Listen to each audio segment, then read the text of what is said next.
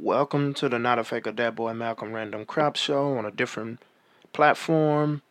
Uh, I'm doing something a little different. This is usually a sports show or just random crap, me just running my mouth about whatever entails my day or what's going on in history or throughout the world. I'm going to start something a little different. I This all started from a project that I had for a class I'm currently taking. And in the acts of this project, I found that there's a lot more talking or a lot more breaking down that I have to do in this project is on comedians, black comedians expressing themselves on political issues.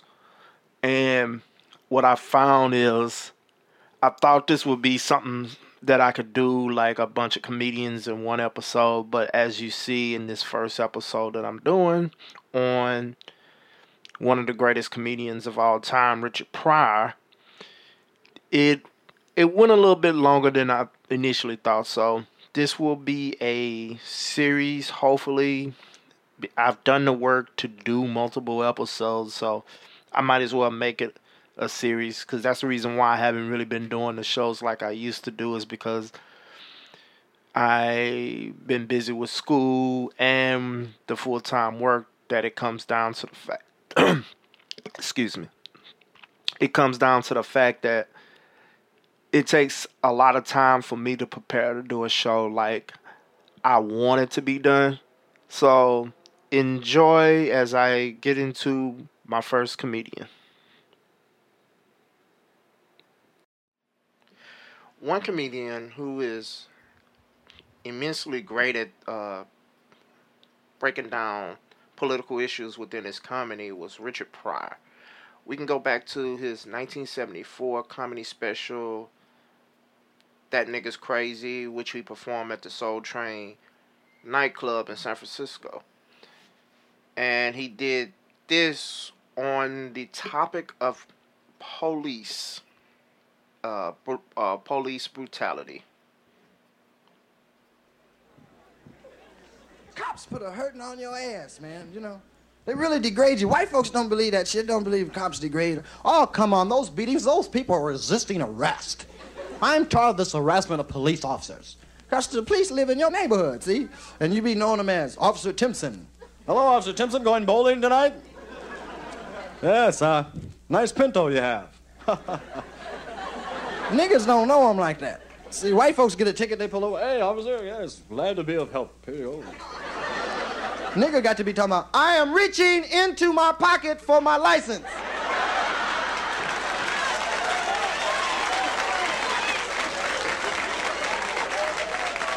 Because I don't want to be no motherfucking accident.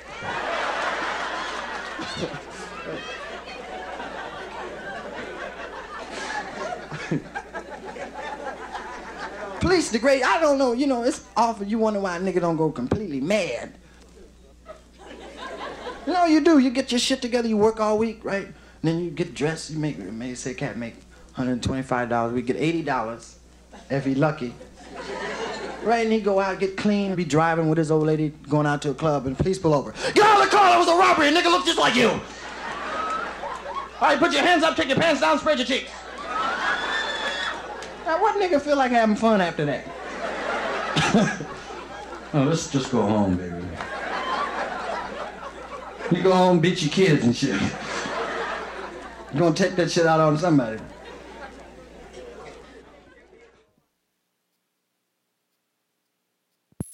What's unique about that is he breaks down the social differences between the treatment of black people and white people when it comes to the police. He literally goes into it as in how black people have to give directions of their actions previous to to explain what they're doing out of out of not out of not making the officer have a fearful reaction to their actions. Examples of this is Philando Castile. his death when he was shot by the police officer. Literally, he informed the officer he has a weapon, and the officer tells him, because the officer's asking him for his ID, his information, but he can't get to it unless he goes near the weapon, and because that's where his wallet, his information the officer's asking him for is located. So he tells the officer, he informs him he has a weapon.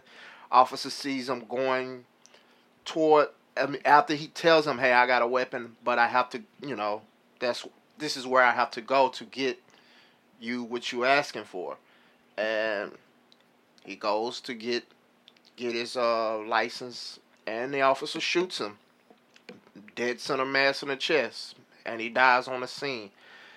We all, most of us seen this footage of the reaction of his girlfriend and her child as in the vehicle after the fact. And also when you see the actual police video, you can hear and see that Castile was not really a threat, but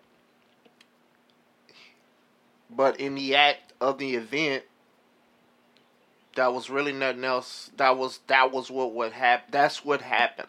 He was murdered by the police officer, and the police officer was let off. And you can hear in Pryor's act him explaining, you have to give police officers directions of what you're doing because you don't want to be killed by the police. He also talks about in this segment dealing with humiliations with the police. The fact that the police will humiliate you. You will feel less like a man or less like a human being.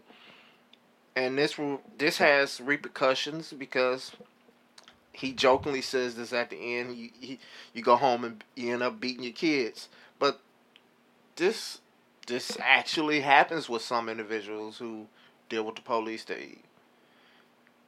They can't take it out on anyone. They end up doing harm to themselves, doing harm to their own families, doing harm to their own friends.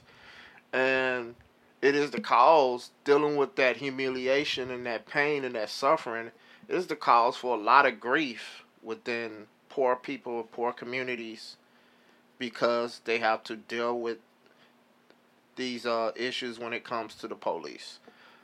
Here's another act he did. Pryor did in 1998. At the end of 1998, he did a special live Richard Pryor live in concert. It's one of his most prolific acts. He talks about black people's relationship with the police in this act. When the police came, I went in the house because they got magnums too, and they don't kill cars. They kill niggas.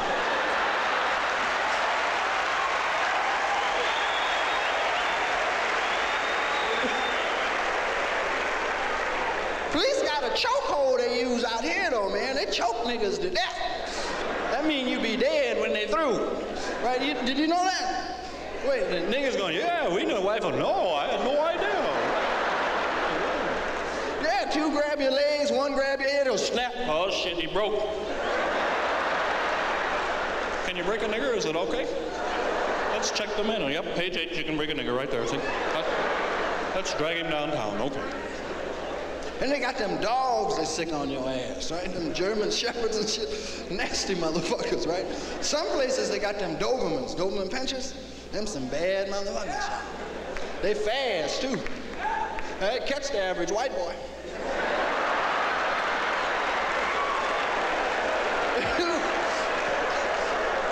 By the time they catch a nigga, though, they too tired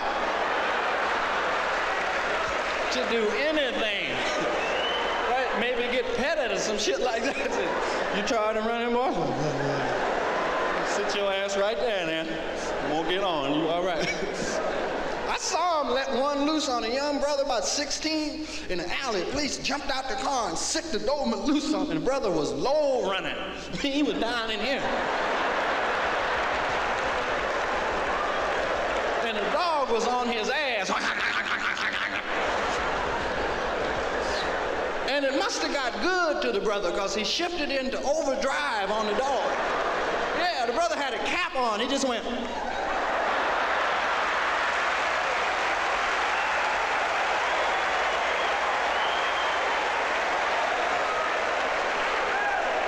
And it looked like to me like the dog said, shit. Motherfuck that nigga, man. Shit, he gonna kill me out here, shit. Give me a biscuit, shit.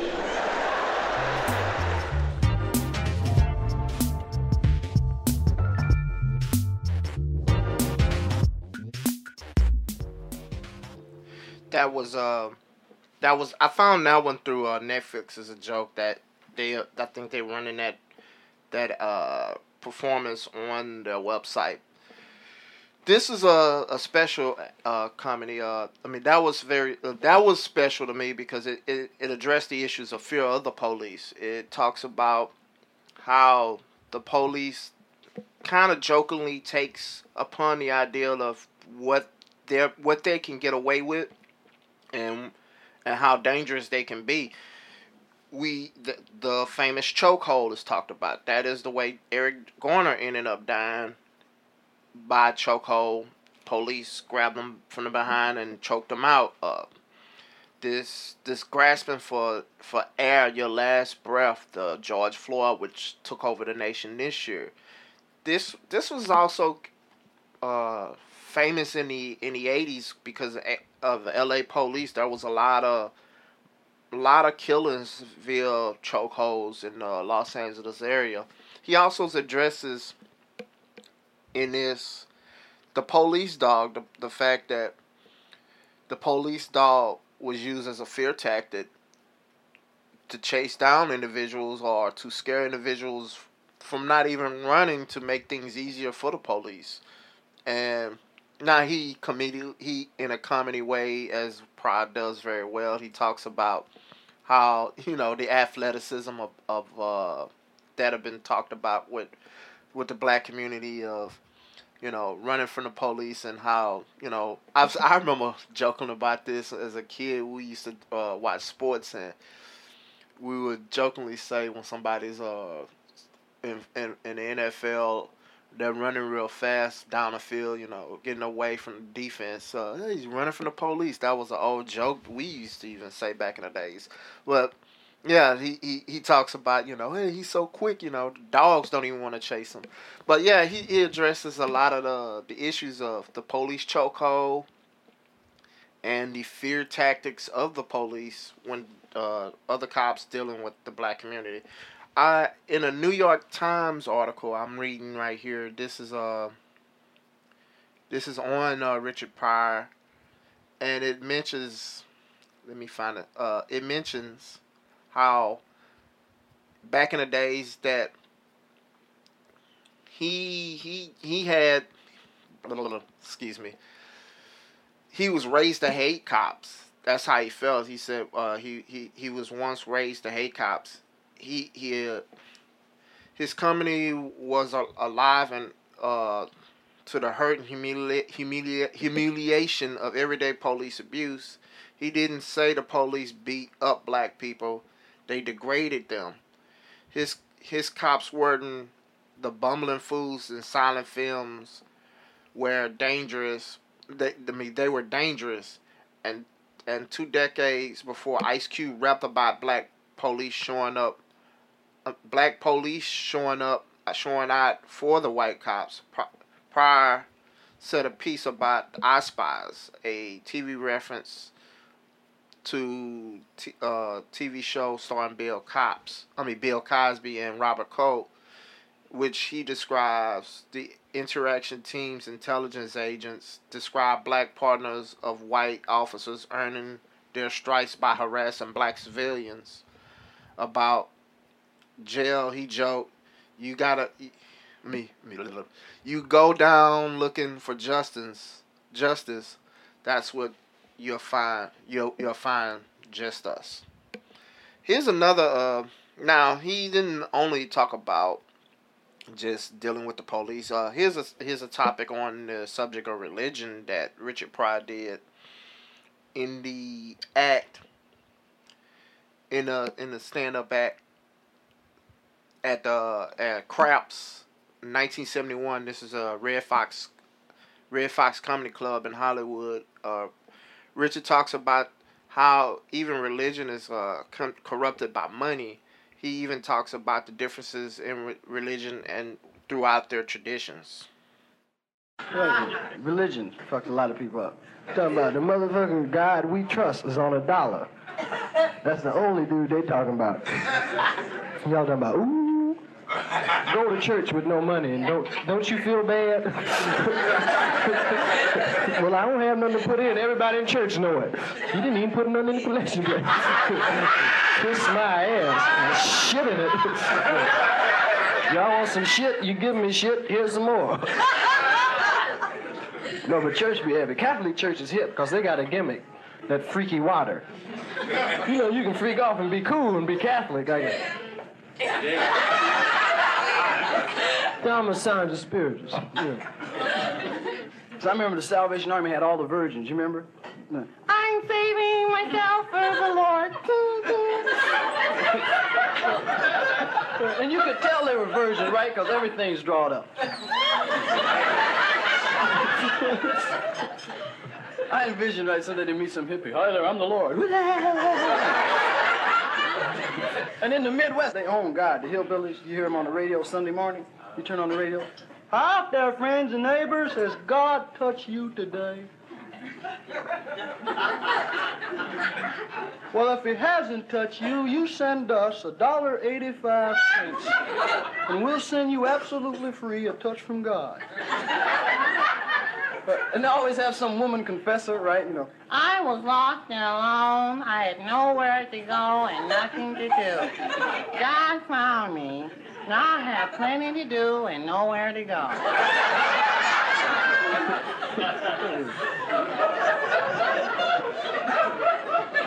I went to white Protestant church for a while, you know, but it scared me, man. The music, they had some weird music going. Ooh, oh. I expected Dracula to come jumping out any second. Ooh. If he did, I'd have held up the cross. Because he's allergic to bullshit.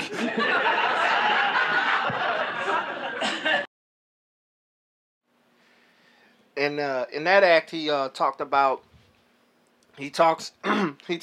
the value of money and religion. He talks about how pretty much church, just like everything else in the country, is corrupted by money. Church seeking out money, the ideal of being rejected if you don't have money to give into that church. You also have to deal with the guilt and shame that if you don't have that money, you're going to be shamed for it. Now he also gets off on a soliloquy about the differences in within America, within its own religious background. He talked the theatrics of church, the fact that Catholic Church is all about harmonizing the music, the nuns and all that. And he also talks about the southern white religion but it's all circulate on that same thing: money, money, money, money. So he was willing to be critical of the religious aspects. Now, but let's get off the stand-up and let's talk about his actual views. He did a interview on the show, Bill Boggs Show, in which he talks about the ideals of. This is a 1977 interview he did on the Bill Boggs Show when he talks about capitalism. What do you think that these executives are afraid you're going to do to white America? Probably stop some racism. Stop racism? Yeah. I'm probably afraid of that because then people don't hate each other, and people start talking to each other, and then they start talking to each other, they find out who's the problem. Which is? Greedy people. Greedy? I have a couple things I want to ask you there. Do you really think that some of the guys that you dealt with at NBC, no names, right? Because there's lawsuits for that too, that some of these guys really want to promote racism actively, or is it a subconscious? I just think it's part of capitalism, is to promote racism, you know, right? In order to make things work. If you feel better because you're white and you can get a job, you use that. I mean, you know, I would. Absolutely. Say, I'm sorry, Jack, but shit, they say I'm white. I'm going to use this. Right. Absolutely. Get this job. I'm hungry, you know. But, and that separates people. So they keep people separated, and that keeps them from thinking about the real problem. That's as simple as I see it. Probably it's not that simple, but... Now, all right, you and I are about the same age, right? We're in our mid-30s. How long is it going to take before guys who think like you, and I say guys who think like me, people who don't want to have racism in the country, people who don't want to be oppressing any minority, whatever it is, sexual, whatever minority, really get into positions of power and can change things? You can't get in a position of power, it seems, if you think like that. It seems that the only time you get in a position of power is if you're like the people that are in power. To me, I mean, that's the way it goes. I mean, people that get to become executives become like the people that were already executives. I don't know, maybe... They go in with good intentions, but it eats them up. It's like a cesspool, you know, it just gets on you and it starts the system eating. levels them. Pretty soon it's all Is that gone. what a cesspool sounds like? Yes. Yeah. All right, we'll be back right after this. Okay. And that is an interview that that Pryor does on the show, Bill Boggs show. He addresses racism, money. He addresses the idea that money corrupts. Is the corrupter of capitalism, or capitalism is the corrupter of money? It is all intertwined together. He talks about the structure of capitalism and how it continues to create this inequalities due to those who gain power uses it to gain greed. It's all about the greed of money. This is the key to this to the corruption. He in his idea, he believes that it keeps us separated. He also believes that it keeps people in power who are more of a divisionist. This is a special thing about Richard Pryor. He has this way of talking in a smooth, understanding way that he can explain throughout. It's either through his comedy or when he actually just talks about these issues. He showcases this intelligence level of just societal issues. But this is the reason why Richard Pryor was such a special comedian. He had this intelligent level, and he had this way of speaking to his audience in which they are comfortable in hearing what he has to say, and they feel like you know he's got a point. So that's the reason why I feel that Richard Pryor is such an important comedian. This ability to explain and break down, like I mentioned earlier, society. Also, some things that surprised me. Well, it didn't really surprise me. I kind of knew about it. Things that people don't know about Richard Pryor. He's one of the founding members of PETA. He's an avid pet lover. He had a few dogs. Richard, if anybody makes one of their top 5 or Mount Rushmore of comedy, Richard is always mentioned. He's going to be somewhere on somebody's list. You'll rarely find an opportunity, a situation where someone names their top comedians all time and does not mention Richard Pryor. Every comedian goes back and mentions his talents, or mention his skills, or mention who he was. He's like I would say Michael Jordan, but I'm gonna go generations before that. He's the Wilt Chamberlain of comedy.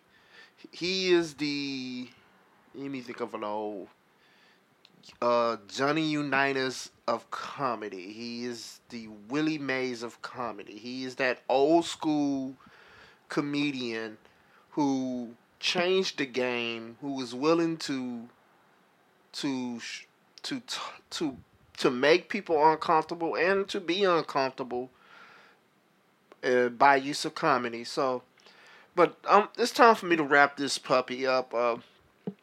As I said before, this is going to be. I'm going to try to make this a quick little series because I'm trying a different platform for these shows. So I'm not doing the Podbean method. I'm doing something different, but still.